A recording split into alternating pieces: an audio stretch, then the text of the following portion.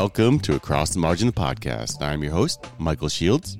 Across the Margin the Podcast is a proud member of the Osiris Media Group. Check out their outstanding collection of podcasts at osirispod.com. In this episode of Across the Margin the Podcast, we feature an interview with author Tim Johnston. Tim is the author of the novels Descent and The Current, the story collection Irish Girl, and the young adult novel Never So Green. He's the recipient of the 2015 Iowa Author Award, and his latest novel, Distant Sons, is the focus of this episode. What if? What if Sean Cortland's old Chevy truck had broken down somewhere else? What if he'd never met Denise Givens, a waitress at a local tavern, and gotten into a bar fight defending her honor? Or offered a ride to Dan Young, another young man like Sean, burdened by secrets and just drifting through the small Wisconsin town. Instead, in Distant Sons, Sean enlists Dan's help with a construction job in the basement of a local, the elderly recluse, Marion Devereaux. And gradually, the two men come to realize that they've washed up in a place haunted by the disappearance of three young boys decades earlier. As Sean and Dan's friendship deepens, and as Sean gets closer to Denise and her father, they come to the attention of a savvy local detective who has her own reasons for digging into Dan's past and for being unable to resist the pull of the town's unsolved mystery. And with each chance connection, an irreversible chain of events is set in motion that culminates in shattering violence and the revelation of long-buried truths. Gripping and immersive, this crime novel becomes so much more. A book about friendship and love and good hard work. And a masterful read about how the most random intersection of our lives can have consequences both devastating and beautiful. So, we have a treat today. Conducting the interview is Douglas Grant, a part of the Across the Margin team, someone we're very grateful for over here. He is an educator and an author himself. He wrote two tremendous books. Those are Preemptive and Imaginary Lines, two excellent books. Couldn't recommend them more. And if you're not familiar with Tim's work or Distant Sons, you're going to want to hear this interview. And if you are familiar with his work or Distant Sons, you're definitely going to want to hear this interview. So here it is, Douglas Grant interviewing Tim Johnston. Across the margin. Across the margin.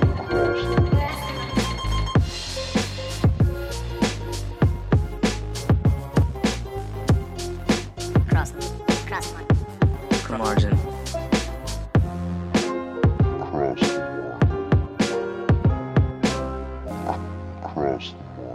Podcast.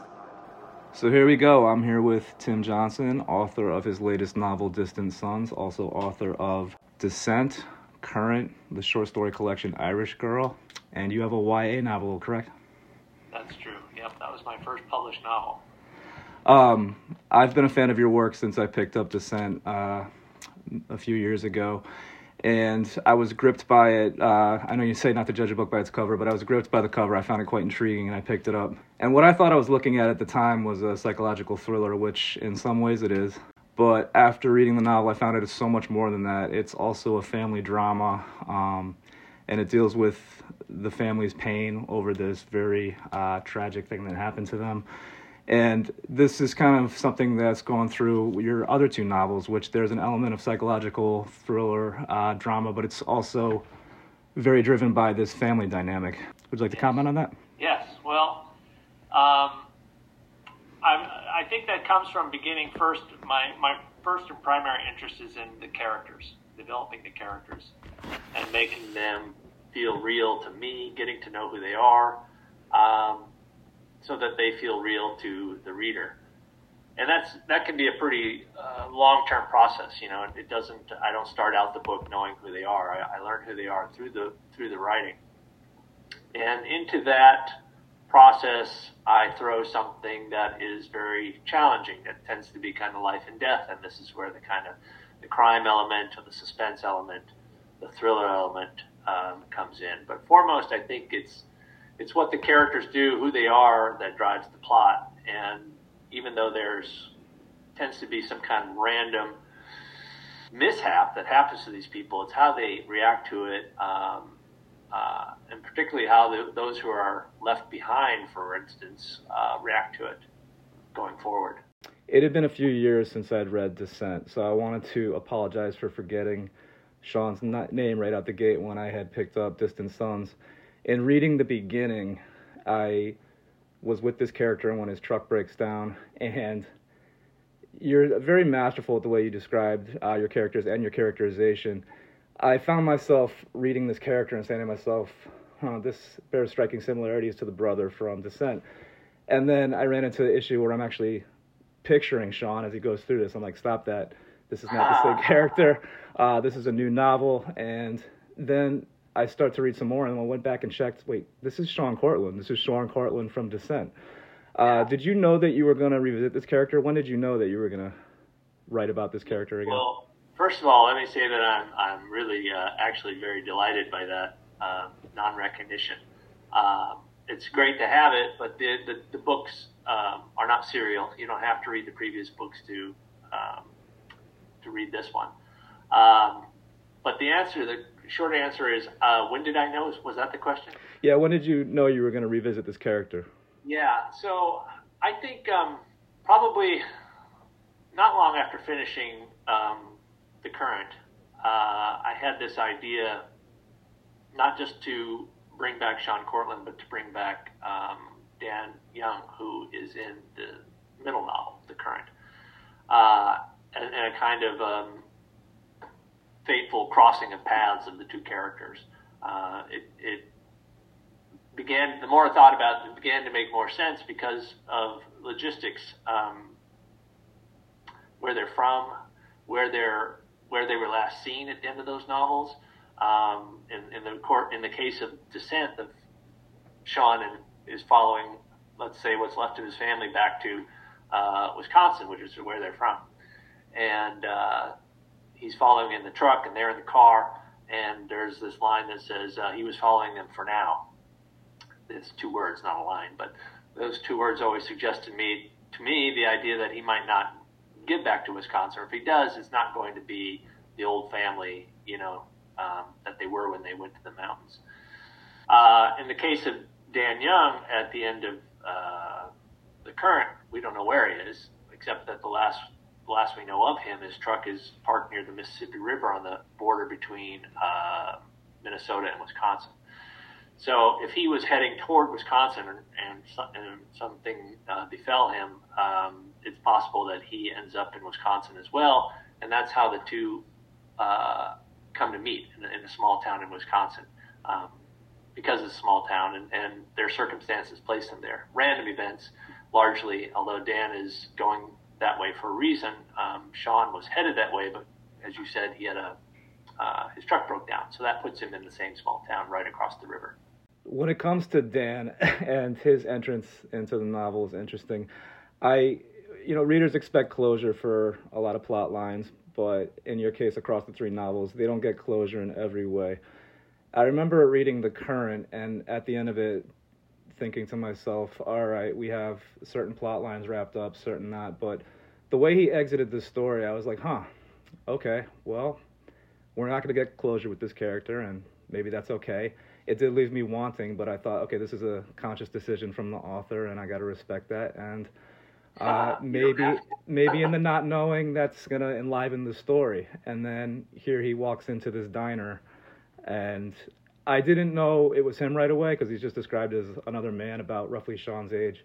But I started to get my suspicions as the interaction between the two progressed, which was interesting because I don't know if you had done this on purpose, but you kind of threw me a curveball because when Sean walks into the diner, in walk two college girls and sit down, and I say to myself, now wait a minute, if we're seeing Sean Cortland again, is it possible that these are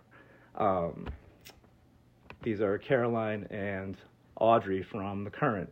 And so I started looking at maps and I started looking at timelines, and I realized, okay, this is not these two. But then in walks Dan Young. Yeah. Oh, wow. Yeah. I never thought about the college girl connection. That's interesting. It's funny where readers' minds go, particularly if someone is as familiar as you are with the previous two books. And also, Dan doesn't get named for a while because there's no reason for him to be named right away. He's entering the book through Sean's point of view. So he's just a stranger. and it's only when they progress a little farther along that they actually say each other's names. But yeah, so that was it was kind of fun to play around with, and I understand I understand that, particularly when you're writing in a genre like this, that it was never really my natural genre, but I just sort of fell into it. This sort of thriller, crime drama. Resolution is fairly the norm and is expected, and there were a number of readers who were sort of like scratching their heads over, not knowing what happens to Dan Young at the end of the book. And a lot of people have wondered, well, maybe he's writing a sequel. And I definitely was never planning to write a sequel, as we talked about a minute ago. I really just, the idea developed. I was all right with the ambiguity myself of not knowing what happens to him, but I could understand readers, not being so all right with it. But anyway, now you do know, and maybe that was one of the reasons I wanted to do this crossing paths of the old characters, is because I felt like maybe I did want some resolution after all. You know what it reminded me a little of, and I'm taking a swing here, but are you by any chance a fan of Cormac McCarthy's The Border Trilogy? I knew you were going to say that. Did you? Yeah. Yeah. You're making great connections, yeah. Well, that jumped out at me for a couple reasons. Sure. One, you want to say why? Yeah, please. Oh, do you want me to? Yeah. You want to say why? Well, on the one hand, you have a standalone novel about this one protagonist, and then you have another standalone novel about this other protagonist. And going into that, I knew it was a loosely connected trilogy just because it was called The Border Trilogy. It had been written years ago.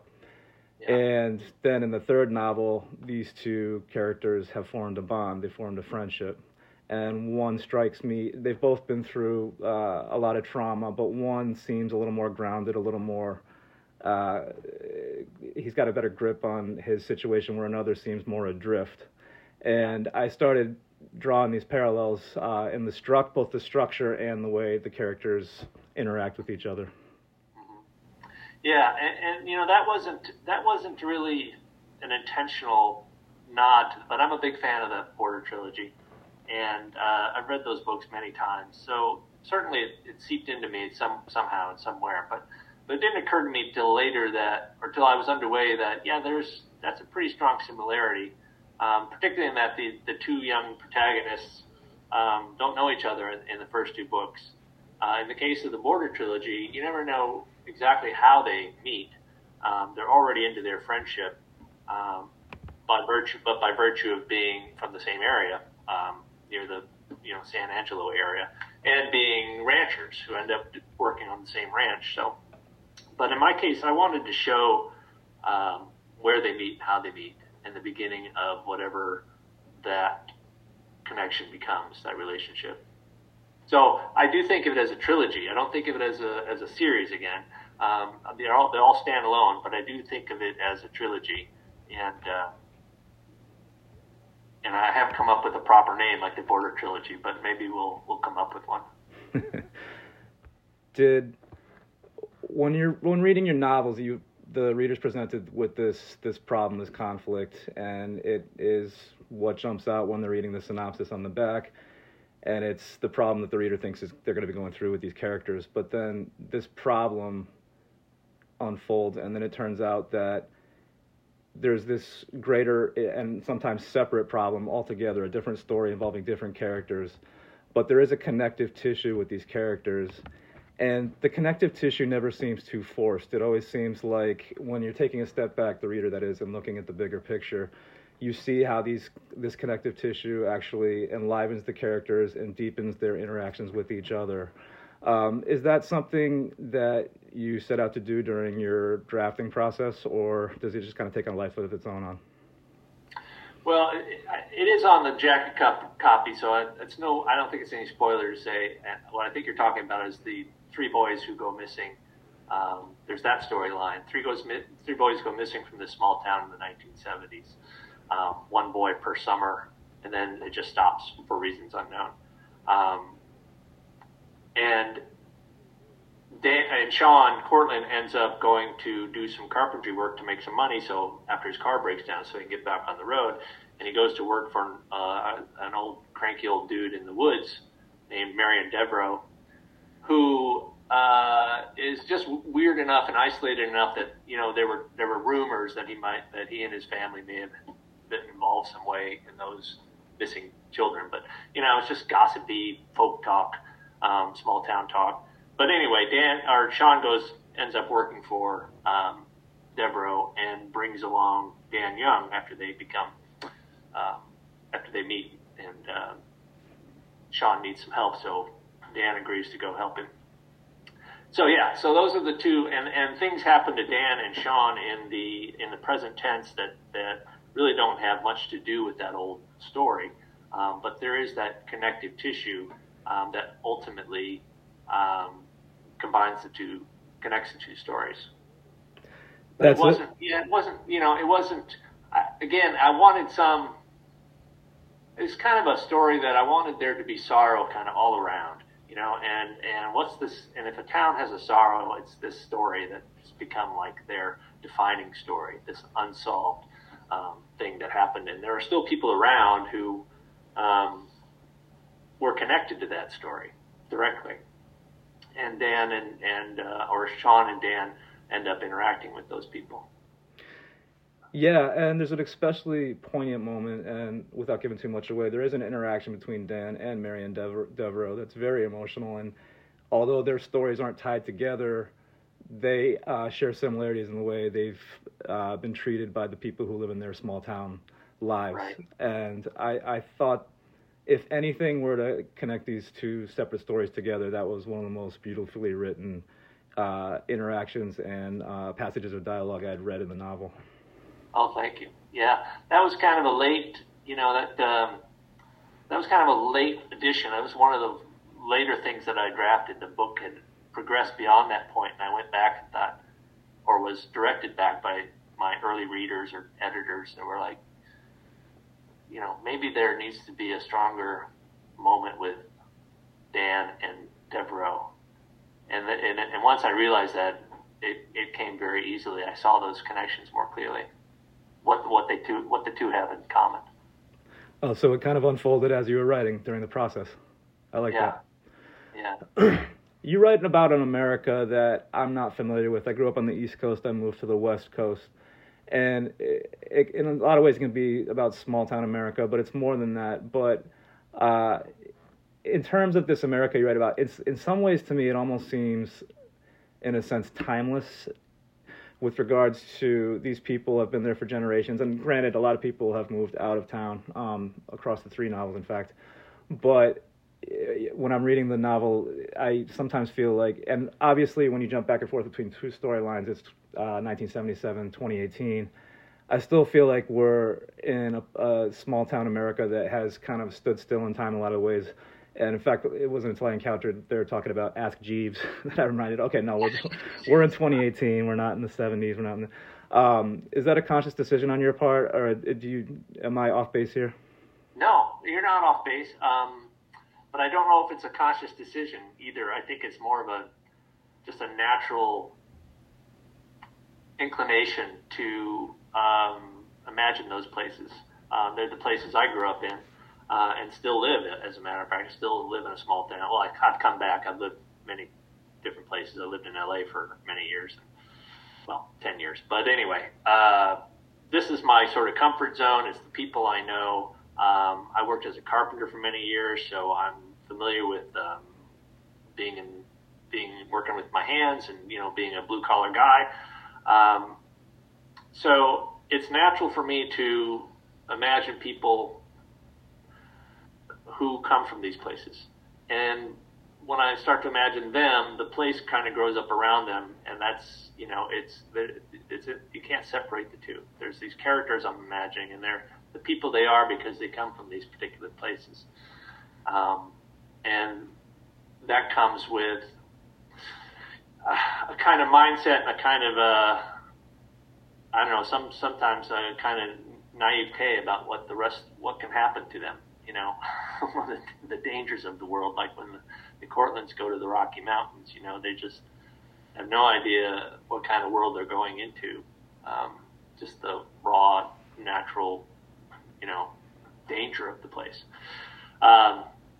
So yeah, it's a comfort zone. It's an intentional, I can't imagine. And I also like building these small towns as worlds, as opposed to building a larger town or city.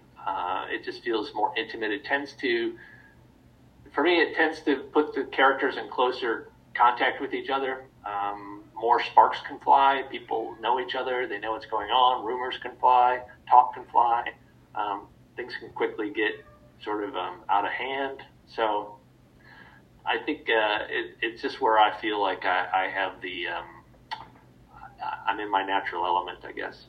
I actually met you years ago when you were here in Portland. You were doing a book tour for The Current, and I remember two things I wanted to talk to you about. Was one, the character of Billy from Descent. He was my favorite character you've written, just because how nuanced he is.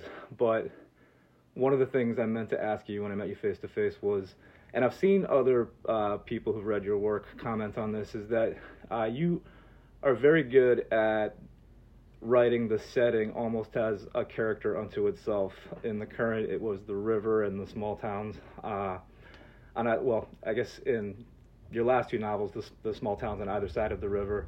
In Descent, it was the mountain. And I guess two-part question: what is your relationship with Colorado? And also, are you, when people give you praise for how you write setting, how do you react to that? Is that something that you were aware of you were doing, or as a writer, or did you go to any special effort to make that come across on the page? Okay. First question is easy. Colorado, I went to Colorado in about 2007 to go work on as I mentioned a minute ago, I've been a carpenter. I made a living as a carpenter for much of my adult life. And I went out there to work on a house that my father and stepmother were building, kind of what they imagined as a ski vacation house that they would rent when they weren't using it. And they needed somebody. It had been built up in the mountains in a ski resort town, but all the finish work needed to be done. So finally I went out there and did it, which meant I was out there up in the mountains really basically alone for months on end doing this work. And that is when I began to get the idea of this family from the Midwest who comes out there and encounters this sort of random bit of violence and all the harrowing trauma that follows. And so had I never been a carpenter, I never would have gone to that house, and I never would have had the idea for these characters. And there are a lot of sort of little street names that are kind of right in the area where I was living. It's based on a town called Winter Park. That's the resort town, and Fraser was adjacent to it, and that's where I was working on the house. So I never mention places. I tend not to give names to the towns, but I do like to use actual streets, landmarks. So the second question is, the second answer to your second question is I don't really set out to develop place in any kind of intentional way. It happens because I like to imagine the world that my characters are in as fully as possible. So and it makes for some kind of a slow writing process. So wherever the moment is, wherever we are, I will sometimes spend a lot of time just world building. Where are we? What's the weather like? What are we seeing? What are we smelling? All the five senses. Particularly in Descent, it becomes a very, I guess in all of them, but particularly in that one, the region becomes very hostile to the family. And it's something they have to learn to navigate, having come from the flat Midwest. So in that case, I think it was, and being a Midwesterner myself and being sort of taken with the grandeur and vastness of that area, I couldn't help but, pay close attention to it and use it as much as I could. And a lot of the, early going of the book, the world setting was done while I was still living up there. And, I had my memories to go back to after I left. Speaking of your work as a carpenter, I know authors often have to research certain job descriptions and details of a job to really understand what it is they're writing about. But I got the sense when I was reading Distant Sons that, because I was unaware yet that you were a carpenter at it, but I was like, I have a feeling Tim might be a journeyman or something because he really knows his way around construction and carpentry. Yeah. Did you? Like I said, it was how I fed myself. How I paid for writing for many years, and I think because I haven't done the carpentry for a living for about 8 years now. I think it was creeping back in because I think it was like, okay, I have enough distance on it now. I'm kind of feeling nostalgic about it, and I'm kind of loving it, and I want to write about it. And I have these two characters who it's already established that that's kind of how they make their living. And the journeyman, as you said, that was actually one of the considered titles that was ultimately not taken. Really? Yeah. Interesting. It just didn't have quite the right ring to it or something. It didn't include the other characters so much as it needed to, I think. Well, I was going to save this question for later, but since we touched on it, I'll say it now. I'm of the belief that an author should never have to explain him or herself with regards to the meaning of a title. That's just my opinion. But I have seen that some of your readers have taken your titles to have double meanings, and I can see that. I can see the double meaning of Descent. I can see the double meaning of The Current. Are you aware of this? Is it something that you not necessarily set out to do, but maybe if you heard an interpretation of what your titles meant, a double meaning, you're like, okay, I can see that. Yeah, no, absolutely, and I'll generally have already thought of it, and liked it, and I do like to have a title that can be kind of approached from different angles, In this one, I think that's true too. And but if you want to talk about it, I'd be interested to know what your your thoughts are on more than one meaning. But you don't have to. Oh well, I'll blend this with what I thought, blend with what I've seen some other readers say. Okay. And in some cases, you could say one is the more obvious of the other. Descent would mean these people living on a mountain, and then they have to come down the mountain and put their lives back together. And then you could also take that as meaning that they've descended into the state of pain and despair surrounding their loss. The current, most obvious being the river. But I've heard people say that the current is this energy that kind of runs through the town people and connects them all together, past, present, future. The relationships they have as families. Yeah. Go ahead. Yeah, go ahead. No, you go ahead. With Distant Sons, I interpret that as Sean and Dan are these kindred spirits, and if you have read the previous two novels, you know what they've been through, and here they are. They build this brotherly friendship over the course of, is it a week? And it's a very touching relationship, and so they are distant sons. They could be related, but they're if they're not familial, they're bound together by this not shared tragedy, but this tragedy that touched their lives dictates the way they interact with the world around them. Right, and there's also the sons of 7 years ago, the three boys, who are distant in the worst possible way. They've been missing all these years. One less.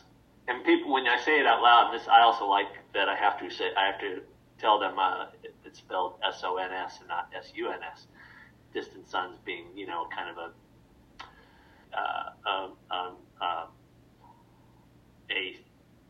what do you call it? Astrological sort of term, distant stars, distant suns, and that works for me too because that's one of Sean's interests. Is he's into stars and the constellations and things like that. I like the way you sprinkle character knowledge throughout the pages in terms of how they can derive meaning for what they're going through from things like, I believe Denise's dad, when Sean is just wondering about, like, what is it about me that just problems keep coming to me, and he quotes Shakespeare to make him feel better. You have that explanation of how the starlings were these invasive birds that ravaged the town. Your characters seem to have a lot of knowledge that, when brought up in the right context, provide comfort or relief or a teachable moment for your characters. Mm-hmm. Yeah, and that's again an organic process. I don't always know that's happening or what it's really meaning until later, and I can go back and kind of massage it a little to bring up some thematic element or, as you say, a teaching moment for a character. But yeah, in the case, and often it's just like, well, I need a moment. I need an atmospheric here, and the atmospheric is going to be a bunch of birds going overhead, a bunch of starlings, and I, for one reason or another, I started reading about starlings, and I didn't need to know a lot. They could have just been black birds, but you know how you go into these rabbit holes, and one thing led to another, and the next thing I knew, I was reading about how starlings came to this country, and it's a very I read it in a couple of sources, so I think it's true. But very briefly, this pharmacist in New York City in 1890 wanted to introduce all the birds of Shakespeare into America, which was a terrible idea. But he had the birds that any bird that was mentioned in Shakespeare shipped to him that wasn't already here, and starlings was one of them. And he took 80 starlings into Central Park and released them in 1890. And from those 80 birds, we now have the millions and millions of starlings that we have here. And they are an invasive species. They go in and they kill native populations. So I thought that's all very interesting. It'd be cool to have that in a dialogue. And so I put it in a dialogue, and it just happens to fit, the right place at the right time. Because of all that happens, because of Sean's arrival in this town, I think he relates to the idea of an invasive species. One good intention, and nothing but bad follows. And in that way, I feel really bad for him. It almost seems like he's grappling with whether he can forgive himself for things that are completely out of his control. Exactly, yeah. I've noticed in your writing style across the 3 novels that very pivotal, important moments with regards to these characters often happen off the page. And when you find out about something that happened that was very important, the information is delivered to the reader through one of the characters without getting into too much detail. This happened a few times. I remember it happened with one of my characters, my favorite character from the current Tom Sutter. But is that something you're aware of? Is that a decision that you made to say, okay, this will pack more punch if the reader is right there with the character when they get the news? I guess that's a good way to think of it. I'm not really sure that I'm conscious of doing that. I do, yeah, I can think of a few examples where I might have written the scene straightforwardly, and then decided, well, yeah, this would be more interesting and more surprising, and perhaps more dramatic if the reader learns it when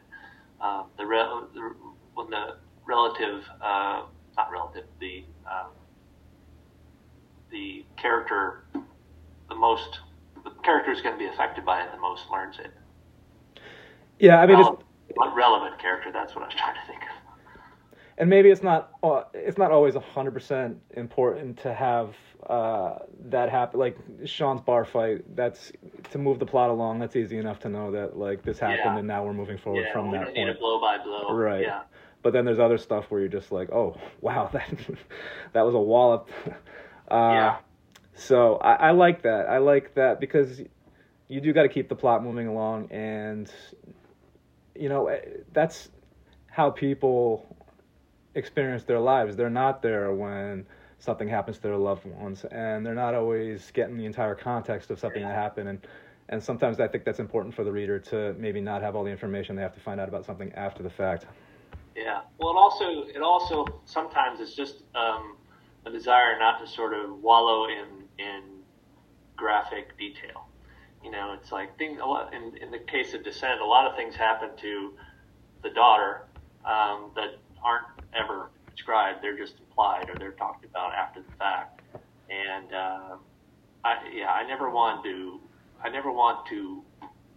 go into graphic detail for the sake of graphic detail. I like to let as much as possible. I like to let the reader. I mean, there are moments when we get the sort of blow by blow of things, but I'd rather the reader just fill those blanks in. Well, you touched on something that I wanted to ask you about. I'm going to guess that you maybe are resistant to the idea of having your books pigeonholed by genre. I mean, I could call your books family epics. I could call them psychological thrillers. But at the end of the day, the way you are writing about these characters and what they're going through kind of defies the actual idea of having these books lumped into genres. Am I onto something here? Yeah, it was most evident with the publication of Descent, the first of the three books, when I first started hearing the words page turner or thriller, and this was very surprising and kind of unsettling to me because it did feel like a genre that I wasn't really shooting for, and didn't really want to be considered a genre, working in that particular genre.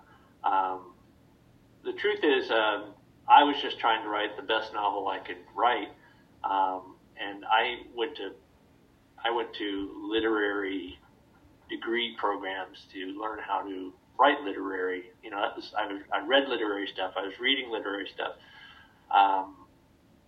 and I was trying to publish literary stuff, and I was publishing literary short stories in so-called literary journals and such. So I was just setting out to write the best, strongest character-driven novel I could write.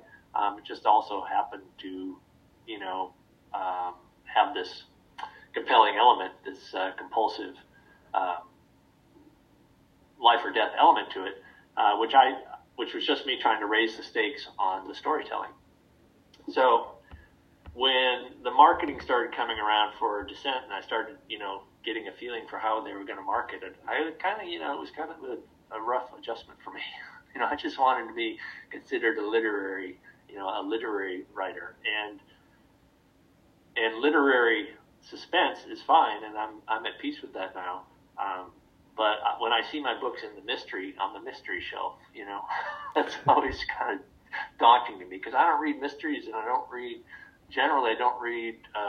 thrillers. I loved reading them when I was younger, and Stephen King was like a real inspiration to me as a younger person. But yeah, this was not what I set out to do, but it's also broadened the audience. I think I've got a lot of readers that I wouldn't have had otherwise, but it also, some readers come in expecting sort of boilerplate thriller or suspense or crime, and as we've already sort of touched on at the end of the current, they don't always get it. They don't always get everything, perfectly wrapped up for them, and that can be frustrating sometimes. Well, you're doing a great job of segueing to my list of questions I want to ask you. And that's another thing. I guess when you're talking about a mystery or a thriller, I know readers. One of the smartest men I know, he watched The Sixth Sense, and he prides himself on knowing that Bruce Willis's character had died from the moment the boy shows at the very beginning. And I know a lot of people who are quick on their feet like to stay ahead of a plot. Like, can I figure this out before the grand reveal? But I don't get the sense that you leave breadcrumbs for your readers because you're not building towards something like the big whodunit or anything like that. It's like we're going to talk or we're going to explore these characters, how much pain they're going through, how they interact with each other, their hopes, their fears, and if and when we get closure to the problem of the plot that's been laid out since the beginning, that might almost come secondary to what we've been going through with these characters from the start of the novel. Yeah, exactly. I don't work really hard to misdirect, I'm not like trying to create red herrings all over the place. And if you figure it out even a quarter way into the novel, that's okay by me, because you'll always have some doubt. You'll say, well, this is too easy. This surely can't be who did it, and but I think there's kind of this, if storytelling is done well, even if you kind of know where it's going, you want to see it get there. And you want to see how it gets there. And you want to hang with these characters and see what happens to them along the way. So, again, it's really more about following the characters, following the current that they're in, and not worrying so much about, a big reveal. Yeah, and I think there's something for everyone who picks up your novels, because if you take the literary fiction crowd and have them read your book, then when they're thrown into these really tense situations, I'm thinking of Descent, when the plot really starts to reach its climax, they're going to be on the edge of their seat reading this book, because maybe that's not what they had signed up for when they started reading it. And then I did notice a lot of people who've read your books will refer to the story as a slow burn, which I don't agree with at all. I think... I hate that term. Yeah, and I think that's very misleading, because I think maybe those people are maybe wanting to have the plot move along at this breakneck speed so they can get to this climax they've been awaiting, whereas you are going to say, let's slow down. Like, in Descent, the scene where Sean is in the bar, and without giving too much away, he runs into a problem with some football players, and there's a reckoning in that regard. That is kind of outside of the main plot line, and yet I wanted to stay in that I wanted to let it run its course, because I was like, this is about character development. This is about what this boy's going through and how to manifest itself when he interacts with the larger world. So I think the way you subvert expectations for anyone who goes into your novel saying, oh, okay, this is the type of novel I'm going to be reading, I think it's handled very beautifully. Thank you. Yeah, in that particular case, it's kind of and I think this is typical of my style and my process, is I am going to stay with a development that happens for as long as it takes. I'm not going to try to cut it short or wrap it up. And in this case, again, there's a kind of a random accident element to it. Sean has a flat tire, and along comes a hitchhiker who helps him fix his flat tire, and they end up going to a bar together, and they get into a big sort of complication there. And some people, this character's name, this hitchhiker's name is Reed Lester, and I've heard people say, I love that character. Whatever happened to him? Why don't you bring him back? But he comes in and he does what he needs to do for Sean, and to show what's become of Sean these last couple of years, and the kind of character he is today. And then he kind of vanishes, and that's kind of typical of my process. As I bring characters in, and I don't know how much lasting power they're going to have, if they're just there to serve a chapter's purpose, or if they're going to really be pivotal to the story. For a long time, you mentioned Billy earlier from Descent. For a long time, I wasn't sure what Billy was doing in the story. And then it turns out he becomes quite essential. Yeah, and I would call that moment a big pivot. Yeah. And I was all in for that pivot, because 1 minute we're heading linearly in this one direction, and then sharp right turn. And that makes me wonder... I'm trying to guess. I don't think, well, we've already talked about this, but I don't think you're the type of person who starts Descent and says, okay, here's the beginning of Descent, here's where we're going to be at the end of Distant Sons. But I doubt you're also the type of author who's just like, let's just punch the keys and see what happens. I have a feeling your writing process falls somewhere in the middle. Yeah, I think that's true. And I think that pivot happened because in Descent, because I had an idea. I thought I had an idea of where the book was going and how it was going to end. But after I'd written about the characters for a certain amount of time, I no longer wanted it to go that way. And the resolution was to, after about a year of not knowing what the resolution would be, the resolution turned out to be this character who'd been in the book all along, who does something, who has a sort of pivotal purpose in the book. And after that, the writing went very quickly. But, I'm not a plotter, but I'm also not completely just sitting down and wondering, what's going to happen today? It's kind of, I have ideas of what's going to happen, but I'm always open, and I think any good writer is, any good storyteller, is to go on with the flow. Again, being willing to change directions if that's where the story is wanting to go. Is that a great feeling for you as a writer when that light bulb goes off over your head and you're like, oh my gosh, what if we take this character in this direction? Yeah. And that's the wonderful thing about just making stuff up, is that, again, it's a character who I just need for the moment. Like in this book, in Distant Suns, there's a Detective Viegas. And when we next see Sean after his truck is broken down, it's some weeks later, and he's in custody. He's being interviewed for his role in this bar fight. And so I needed someone to be interviewing him so he could get the details of that bar fight, and in walks Detective Viegas. And that could have been enough. There's a similar detective in Descent who interviews Sean Cortland after the Nebraska football players event. But he never shows up again. But Sean leaves this interview with Detective Viegas and goes out to smoke one of his characteristic cigarettes, and out she walks, and she stands there and has a cigarette with him, and they talk, and now suddenly she's a little bit more involved in the story. And then something else happens with Dan Young that puts her in kind of a direct sort of to have a direct kind of interest in Dan Young and what he's doing in town, and to go looking for him. And so now she's become a real sort of cog in the wheel of the plot of the story. So, but I never, when I first saw her, I was like, well, here's the detective I need to ask Sean some questions.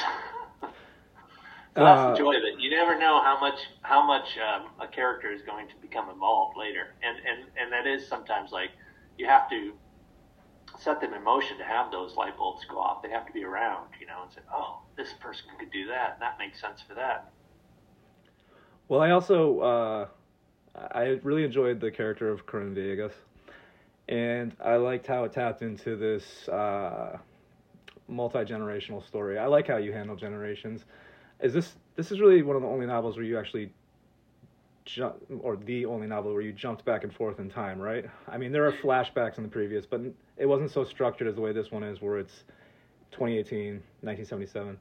But I like that her dad was the officer who was a detective, running the investigation on the missing boys. You handled Sean's parents in Descent very well, and like I said before, Tom Sutter was my favorite character in Descent. I loved his relationship with Audrey. Yeah, that's the current, but yeah. Oh, I'm sorry. Yeah, forgot to distinguish. But I like the relationships between the two generations, and it seems like you've expanded on that with this one. And it's the way you write the Devereaux character. Obviously, the reader is in these two timelines and doesn't see everything that happens in between, but you can see the change in this character over the years, what the years have done to him. He's always a sympathetic character, but he's just so hardened in his later years, whereas he's more of a victim of the society he lives in when he's younger, just because the town people have made up their mind about him without really having any idea who the real person is, and it's heartbreaking. Well, I'm really glad to hear you say that. And I don't get asked a lot about that element of the story, but it was important to me that we see him as Devereaux as a younger man, when he's about the age that he's close to the age that Sean and Dan are in 2018, back in 1977, he's about their age. And he's kind of doing the same sort of thing. He's going around looking for work. But he is a figure of some haplessness, and he is looking for connection and never finding it, you know. And but you don't see the process between who he was then and who he is in 2018. There's a big gap, and I think the reader has to make an assessment of how he became, what happened to make him such a hardened old codger. Yeah, and I think the only time, I already alluded to the interaction he has with Dan somewhere towards the middle of the novel, but that's where you really, I think Dan is the only one who gets to see that side of him in that context, just because of this very brief shared moment between the two. Yeah. And again, I think, you know, that was once I hit upon that connection, that shared sort of experience, it did feel very natural and important to both their stories and the story and the story at large. And there's aspects of these characters where the reader will know the truth, but the people who interact with the truth about certain characters and their existences, and these are truths the reader will know, but the people who interact with the characters will never know. Yes, they'll think they know, but they don't know the real truth. And that satisfies my wish for ambiguity in story, but not for ambiguity for the reader. With regards to what is next for you, what you've only just recently published this. There's a few years between each novel. Are you taking a break right now, or are you ready to start drafting your next novel? Well, I think I've taken my break. You're right in that there tends to be about 3 or 4 years between books. And part of that process is just clearing out the old story and making room for the new, because I'm not one of these authors who has, 3 or 4 novel ideas lined up. When I'm in a novel, I'm just completely in it, and I'm not thinking about the next one or what it might be or anything like that. So I have to I'm kind of like a baby, I kind of have to learn all over again what might be interesting and give it room to develop the way it developed in Colorado when I was doing something else. I was working on this house, and it kind of snuck up on me. So I have this theory that if I just keep busy and doing other things and not try to think too hard about it, that the new idea will sort of begin to grow on its own terms to a point where you can't ignore it anymore. And that's what happened with Distant Suns. It was like, I wasn't like, oh, the two guys are going to cross paths. That's a great idea. Let's get to it. I was like, no, that's maybe not such a great idea. Let's see if there's a better one. And we'll just keep thinking for a while and putting it off. But ultimately, I couldn't think about anything else. So I had to just start writing it. And when I began writing, I still wasn't sure that this is, so I didn't talk about it. I didn't tell people I was writing this novel. My agent didn't know. The editor who published the first 2 novels didn't know. And I wouldn't really talk about it until I had a draft to show them. And I was like, okay, this seems like a novel. Let's see what they think. And what were their initial reactions? Well, more importantly, my initial reaction was total dread. Like I'd spent all this time, and they were going to say, yeah, this one's not really working for us. And that's just my brain, messing with me. But it was, and this was what was interesting about the reaction was, yeah, this is a great novel. We love it. We want to work on it. But they didn't make the connection between and these are people who had read the first 2 novels. So they had not made the connection, not directly to the first 2, to those characters from the first 2 novels. And that was like a total victory for me, because I really wanted the book to stand alone, and if they were interested in it without making the connection to the previous 2 novels, then it meant I had succeeded. And that happened both for my agent and for my editor. Well, yeah, it also happened. I mean, it happened to me. Yeah, well, I don't expect people to have total recall, but it just sort of the goal was to make a standalone novel, and if people read it and they have no idea there's the previous two books and they're satisfied with it, that's great, and I've succeeded. Well, I think you handled that really well because this is a standalone novel. I mean, I don't see it as part 3 in a trilogy. I see it as a standalone novel. And you provide the reader with just enough context for what came before that it makes sense for the story they're in the moment. For the uninitiated, they can go back and read Descent and The Current and say, oh, okay, this is all that backstory that happened with the characters. But yeah, there's not a dependency on the previous two to understand these characters, their motivations, where they're coming from, and that's not easy to do. It isn't, and it's a delicate dance also, because you don't want to tell that whole backstory, because that would ruin, you would spoil the surprises of those previous two novels. So it was a real delicate dance to give just enough of their backgrounds, but not to make it seem like I was withholding information, but to give just enough so they had a backstory without giving away that whole story, without undermining the reader's virgin encounter with those stories. Well, from this reader's perspective, well done. Thank you. Thanks. It's good. It's good to hear. Well, I'm very much, it's going to be a few years, but I'll be eagerly anticipating what comes next, and I wish you nothing but the best of luck with this novel as you go out and promote it. And it seems like you've garnered quite the readership over the course of 3 novels, and it's justly earned. You tell compelling stories and have really great character explorations. Thanks, Doug. It's great to hear that, and great to speak with someone who's read so closely and carefully. I appreciate it. Well, I was immersed in the story. What can I say? That's good. I love it. Distant Suns is now available from Algonquin Books.